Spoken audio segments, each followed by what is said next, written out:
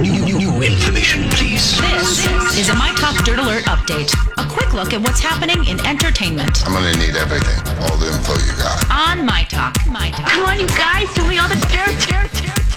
Well, Zack Efron was hospitalized after contracting a bacterial infection while filming his new reality series in Papua New Guinea. But the actor quickly bounced back and was able to spend the holidays at home following the health scare, he announced on Twitter yesterday. It's unclear what Zack Efron was stricken with, but Vulture Sites reports that it may have been typhoid, a deadly bacterial disease that spreads through food and water contamination. Sharon Stone says she was kicked off of the dating app Bumble after some users claimed that the account was a fake. The 61-year-old Basic Instinct actress tweeted late last night that she logged onto the app to cruise for dates, but instead discovered that her account was shut down, saying that some users reported that it couldn't possibly be me. Sharon Stone, who divorced newspaper editor Phil Bronstein in 2004, joked that Bumble was discriminating against A-list actresses.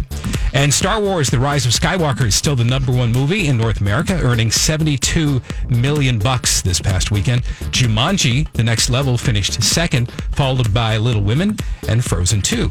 There you go. For more entertainment news, you can download the MyTalk app or go to our website, mytalk1071.com. You learned so much cool stuff. Dirt Alert updates at the top of every hour.